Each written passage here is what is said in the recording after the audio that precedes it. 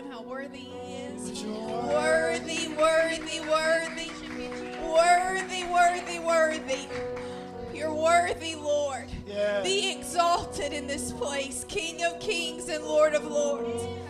Be exalted. Yes. Be exalted, Almighty Jesus.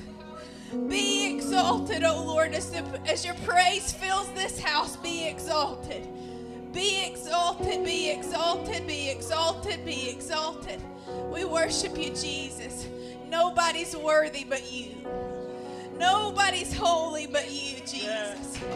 Nobody's righteous but you, Jesus. Worthy, worthy, worthy, worthy, worthy. We thank you, Father.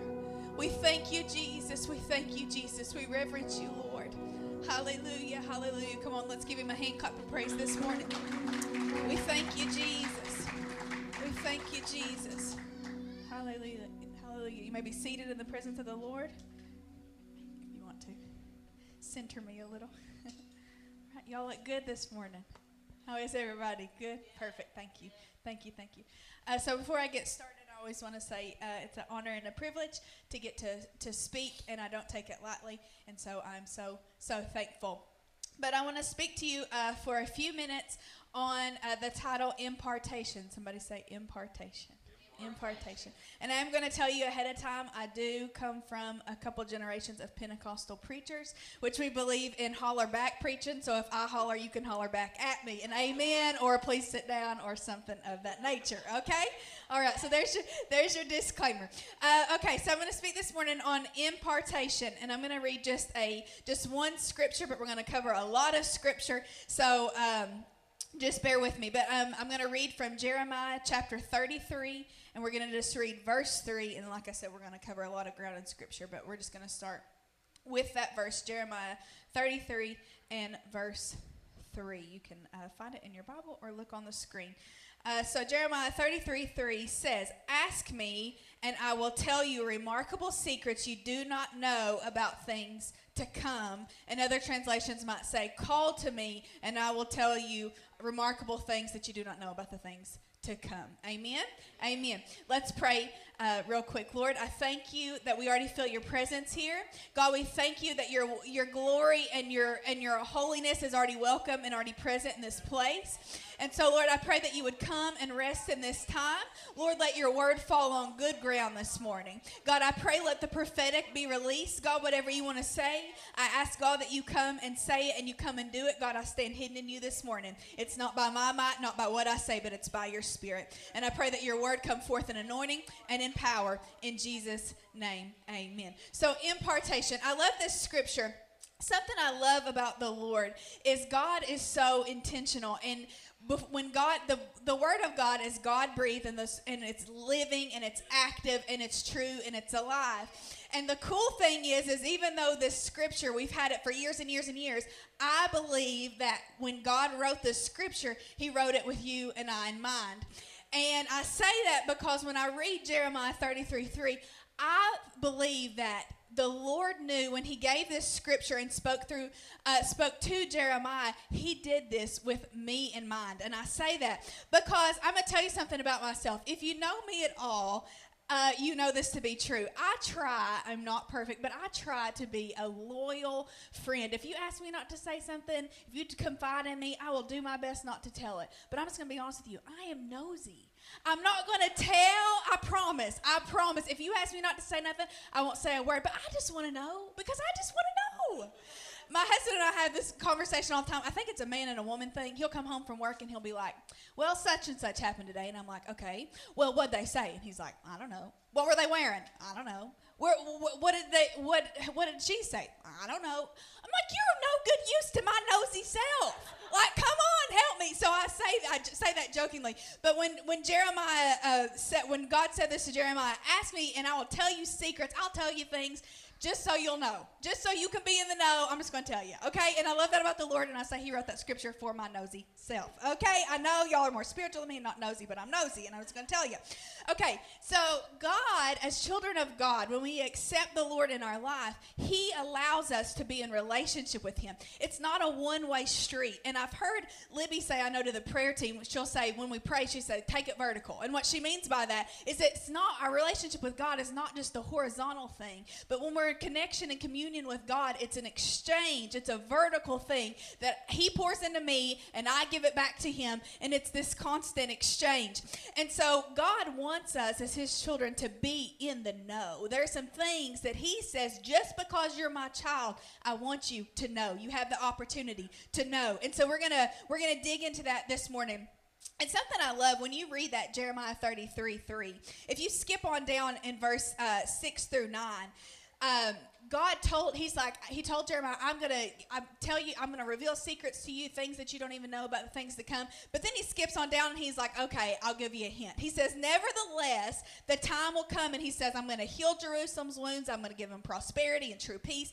I'll restore, I'll rebuild, I'll cleanse. And God in his kindness, when we seek him, when we follow him, he will, when we're going after him, he's saying, I'm going to reveal stuff to you, but I'll give you a little bit of a foretaste of what's to come, because he's just good like that.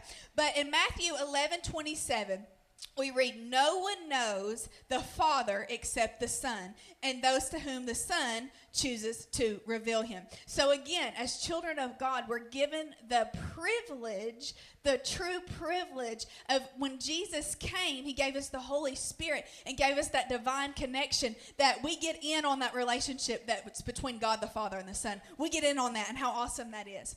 So we're going to cover a few things this morning, but there's a few things that when we're talking about impartation, that we're talking about God, what are some things that can be imparted in me? What are some things I need to know? There's 3 things, and I'm actually going to give you a bonus at the end, but 3 things that God wants us to know, okay? And we're going to cover those. The first one, that if you leave today, I want you to know this. You are called. Say, I am called.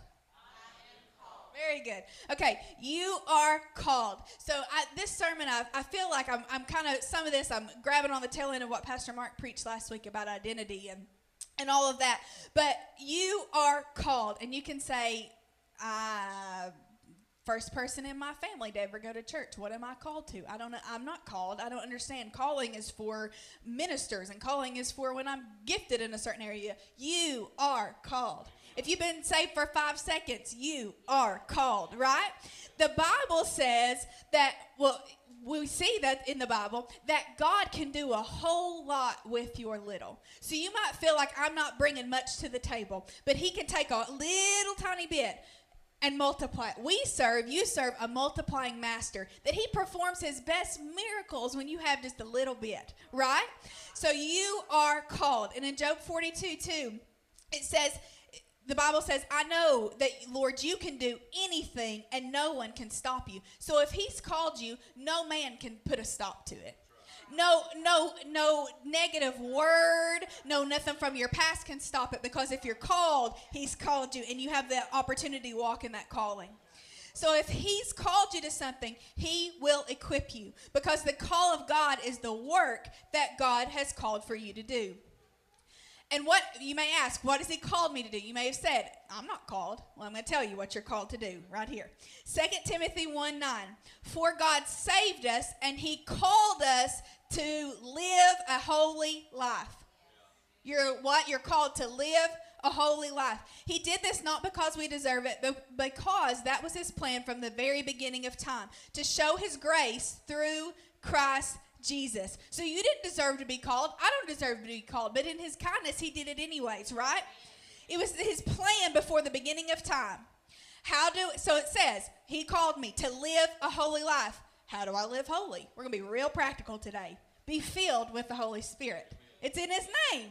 If I'm filled with the Holy Spirit's going to make me holy, right? Right. Okay, so here's the thing. The scripture says that I'm to walk in a manner worthy of the call of God on my life. You need the Holy Spirit. The Holy Spirit is a gift to us that makes sure I'm in check, that I'm walking in a manner worthy, that I'm doing what 2 Timothy 1:9 tells me to do, and to live a holy life. And here's something else that's super practical. If I'm living, what does the Holy Spirit do? When we get saved, we receive a measure of the Holy Spirit. But you're also given the opportunity to get more of that Holy Spirit. When you receive the manifestation of the Holy Spirit, that is, yes, we receive that in the evidence of speaking in tongues, but it's also, it's like my buffer. It's like when I'm at my workplace and other people are talking garbage, I'm not talking garbage because Holy Spirit in me is not okay with that. When I'm at the movies and something comes on the screen and Holy Spirit in me rises up at me and says, get up out of this chair and leave. And I've done it before. I remember as a child, oh my gosh. And as a kid, I was like, this is embarrassing. But I can't tell you how many movies we would go to. And my dad would look over and he would say, come on, girls. And we'd have to leave and we'd do the walk of shame out of the movies. But that's because Holy Spirit in me was not okay with watching that filth, right? You can be holy and live holy and he will teach you to do so, right? So here's another scripture, Romans 8:28 through 30. We all probably could say this together. But this is something that we know. And we know that God causes everything to work together for the good of those who are called according to his purpose. Hello, Siri. Okay, called according to his purpose. For God knew his people in advance, and he chose, so there's a little hint for our next one, and he chose them to become like his son, so that his son would be the firstborn among many brothers and sisters. And having chosen them, he called them. So he not only called you, but he chose you, and he called you to come to him. And having called them, he gave them the right standing with himself, and having given them right standing, he gave them his glory. That was a whole lot, okay? But basically, all that to say, he called you before you were even born. He chose you. He handpicked you before you were even a thought. And he not only did that, but he gave us right relationship, right standing with God, and that because of that, he gave you his glory. So how awesome is that? Is that we not only were chosen and called when we didn't deserve to be chosen or called, but we also have been put right in right standing with God, and we've been able to carry his glory. That's a privilege. That's a privilege, right? So like I said in that scripture, so you're called, but number 2, you're chosen. 1 Peter 2:9, I'm going to tell you how you're chosen, okay? I'm just repeating what Jesus said, okay? So if you don't like it, take it up with him, right? So 1 Peter 2:9, for you are a chosen people, you are royal priests, a holy nation, God's very own possession. We could stop right there. But then he goes on to say, as a result, you can show others the goodness of God. For he called you out of the darkness and into his wonderful light. So what am I called to do? What am I chosen? He's called you out of your sin. He's called you out of his darkness, and he's chosen you to fulfill his plan upon the earth. So he knew your sins before you ever were thought of, and he still chose you. So you don't have to walk in shame and condemnation, because what Scripture says, therefore there is no condemnation for those who are in Christ Jesus. And when I was studying this, I really felt that maybe there are some of us in the room that it's like you want to walk in the calling, you want to walk, you want to do what he's called you to do, but there's this condemnation that comes over you and tries to entangle you. But this Scripture tells us that you are called and he has chosen you. And in John 15:16, the Bible says, you didn't choose me. Jesus said, you didn't choose me. I chose you, and I appointed you to go and produce lasting fruit so that the Father will give you whatever you ask for in my name. How cool is that? We didn't deserve to be.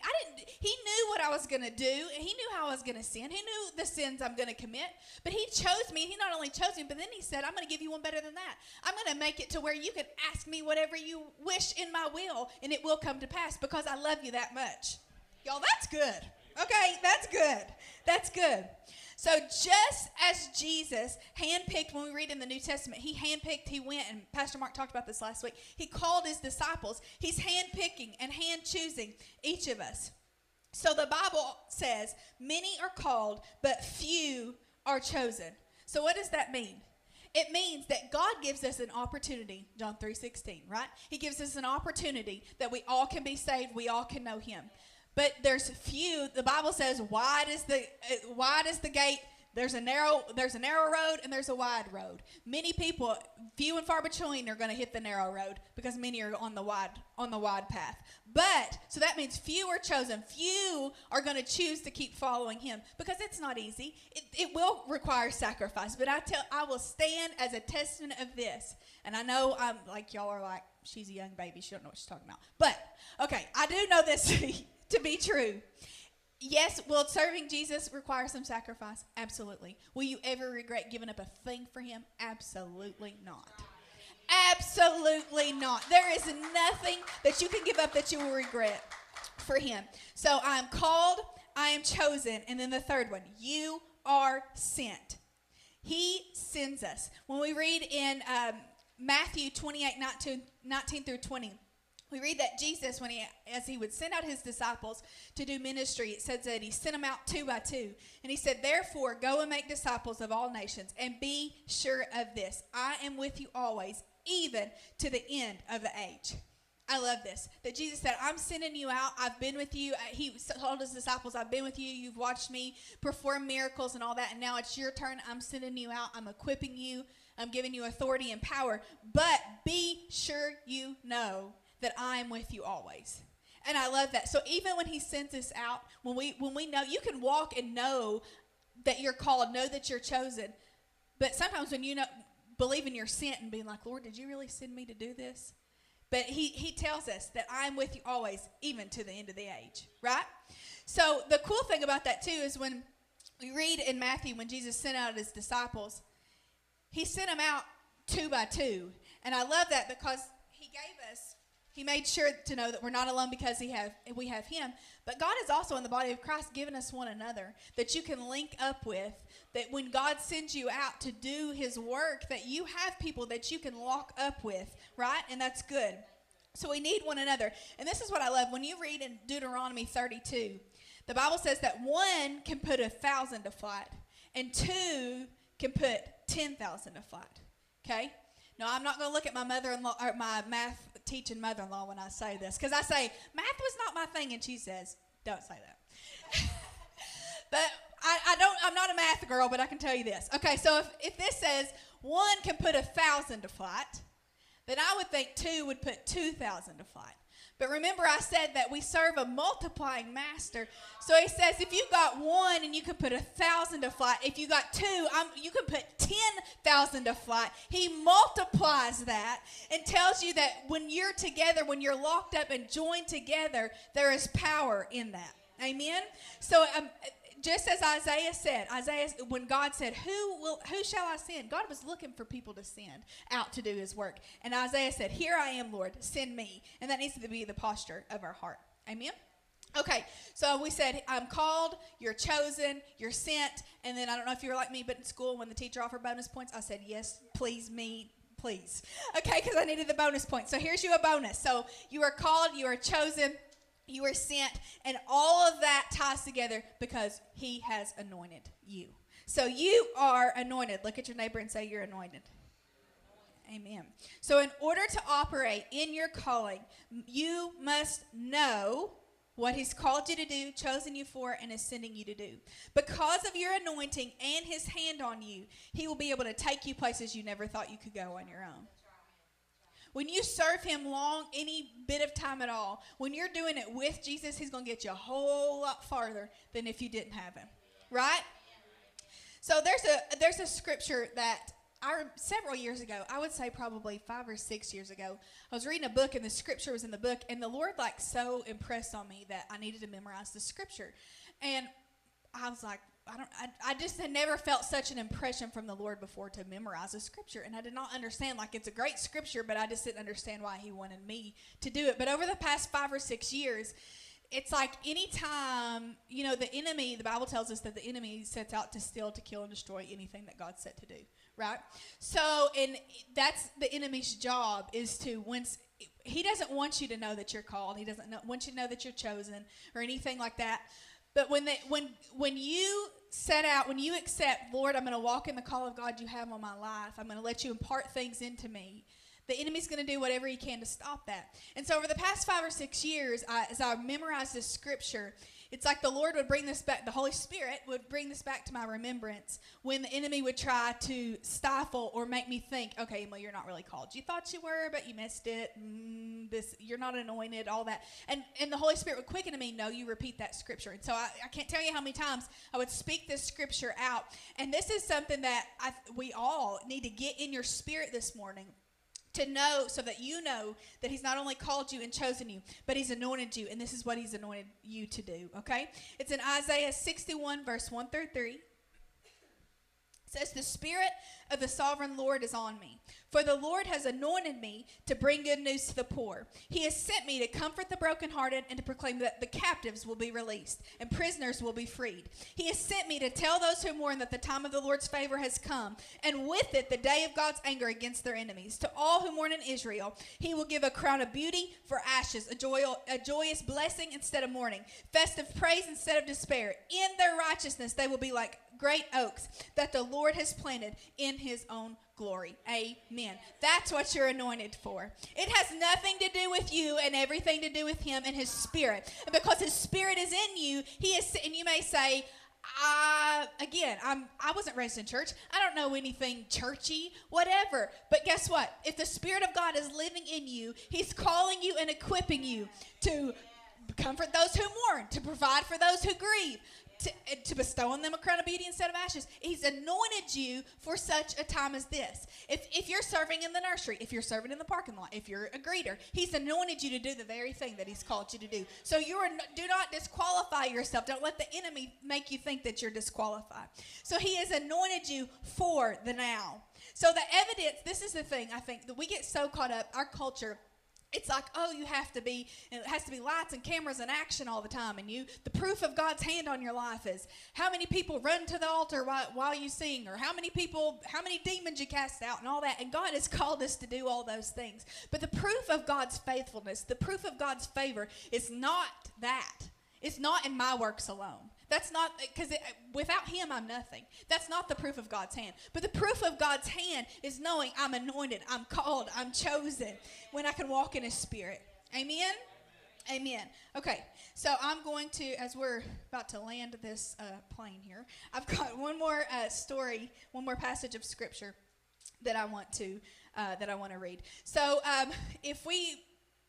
we're going to skip over to 1 Kings chapter 19, and this is verse 19 through 21. So if we know that we're called and chosen and anointed and sent and all of that, there are so many times that along that journey that God will send, he himself, his Spirit will do this, but also he'll send people in our lives that can impart things into us, that we can have an impartation of his Spirit and some things in us. And so we're going to read a story about that. But in 1 Kings chapter 19, we're going to read verses 19 through 21, and this is the call of Elisha. And I've loved this. I love this story, and as I've studied this, I just think it's so neat. But okay, 1 Kings chapter 19, and we're going to start at verse 19.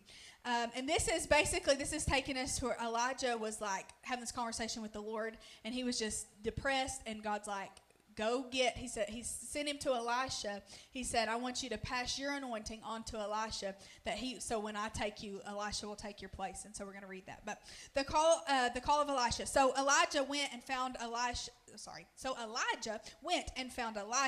son of Shaphat, plowing a field. There were 12 teams of oxen in the field, and Elisha was plowing with the 12th team. Elijah went over to him and threw his cloak across his shoulders, and then he walked away. Elisha left the oxen standing there, ran after Elijah, and said to him, First let me go and kiss my father and mother goodbye, and then I will go with you. Elijah replied, Go back, but think about what I've done to you. So Elisha returned to his oxen and slaughtered them. He used the wood from his plow to build a fire to roast their flesh. He passed around the meat to the townspeople, and they all ate. Then he went with Elijah as his assistant. So when we read this, it tells us that Elisha said he had 12 oxen. So what that tells us is that Elisha was pretty well off. He was doing pretty good for himself. He had an estate with 12 oxen. So this tells you that in order for Elisha to leave what he knew, to leave his estate, it was a little bit of a sacrifice for him to go and follow the call of God on his life.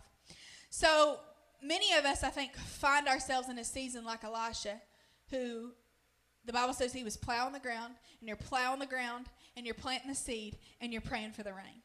And you find yourself in this mundane of, like Elisha, you feel like you're in this mundane of life of I'm plowing the ground, I'm planting the seed, I'm praying for the rain, and nothing's happening. But your rain is coming. Your rain is coming.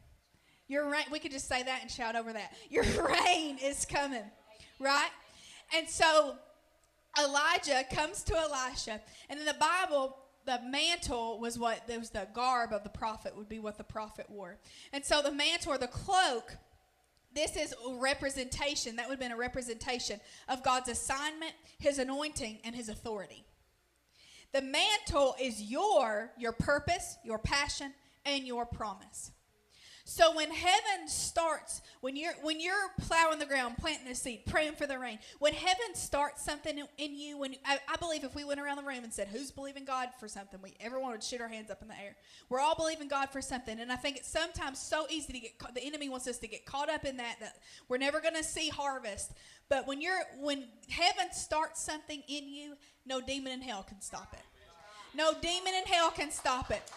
Elisha, it says he was plowing the ground. Elisha could have stayed where he was.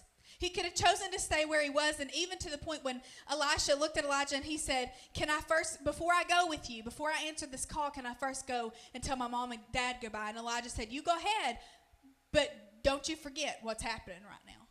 And so it's so important that when we're seeking the Lord for promises to be fulfilled, when we're seeking the Lord for an impartation for the more of his spirit, that we don't get distracted and go for temporary satisfaction.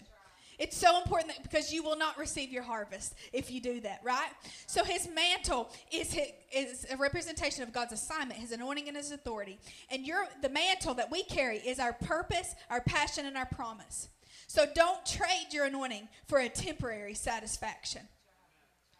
So your anointing, each of us, whether you feel it or not, I've told you this morning, or God's told you, you're called, you're chosen, he sent you. But sometimes it's so easy to compare with other people and think, I'm not anointed, they're anointed. I'm not called, they're called. And it's so easy to do that. But if you think of it this way, if we were to say my shoes that I have on are representation of my anointing, okay? And I look at someone else's shoes and I think, I'd rather have their anointing. But I wear a size 7 and they wear a size 12. Guess what? It's not going to work. I can walk around in them, but if you're going to ask me to run a race, I'm probably going to fall, which I don't need shoes to do that because I'm clumsy as all get out. But anyway, side note, if I'm not walking in my anointing, if I try to put on somebody else's anointing, it's not going to work because that's not the anointing he's called me to operate in. Right? He's called you to walk in your anointing. So the mantle, God's purpose, God's assignment on your life will cost you something. But it will cause sacrifice, but it will be worth it. And even if you read in 2 Kings 2, 9 through 10, it's when Elisha told Elijah, he said, I want a double portion of your anointing. I want to do greater things than what you've even done. And Elijah said, you've asked a difficult thing. Carrying the mantle, carrying the anointing is a difficult thing. But it is so, so worth it to know that we're chosen by him. Amen? Okay, as the musicians come, I'm going to close this up and I'm going to read a story with you. In closing, about an evangelist who was an evangelist. He was a healing evangelist in Africa. And this is when we're talking about impartation, and we're talking about walking in the anointing and the calling that he has on your life, not on your neighbor's life, but on your life. We're talking about that. This story is just talking about how we can receive an impartation. You can receive more from the Lord. You can receive an impartation of the Spirit. So in January, I'm going to read a story.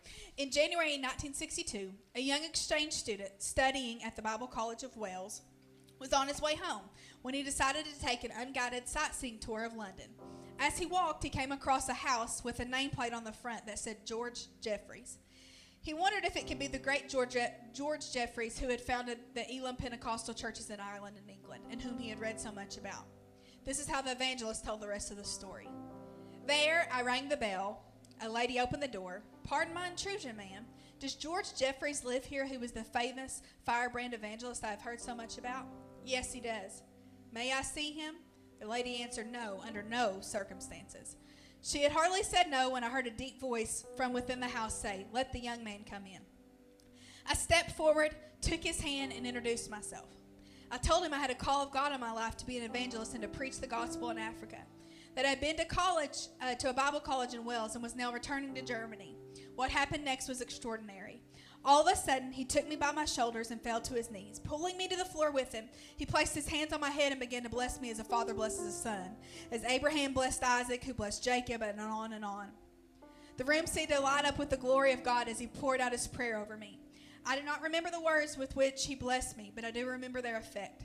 My body felt electrified, tingling with divine energy. After about half an hour, he finished, and I stood up and helped him to his feet. He seemed very frail. We said goodbye. The lady came and escorted me away. He could hardly stand, nor could I, for different reasons. That young man went on to become one of the greatest healing evangelists of this generation. His name was Reinhard Bonnke. When Bonnke's train arrived at the station of his parents' town, his dad, who came to pick him up, told him that Jeffries had just died. So what happened in this story is Reinhard Bonnke knew that he had a call of God on his life.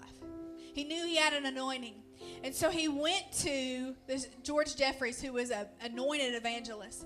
And he said, this anointing that you walk in, I want it imparted in me. Because I want to do that double portion like Elisha told Elijah. I want to do greater things. And what happened is literally George Jeffries prayed for Reinhard Bonnke, imparted an anointing into him through the power of the Holy Spirit. And moments later, just a couple of moments after he imparted this anointing, George Jeffries died. Okay? So I believe if we are hungry for a move of God, if we're hungry to receive the promises that God has for us, we need an impartation.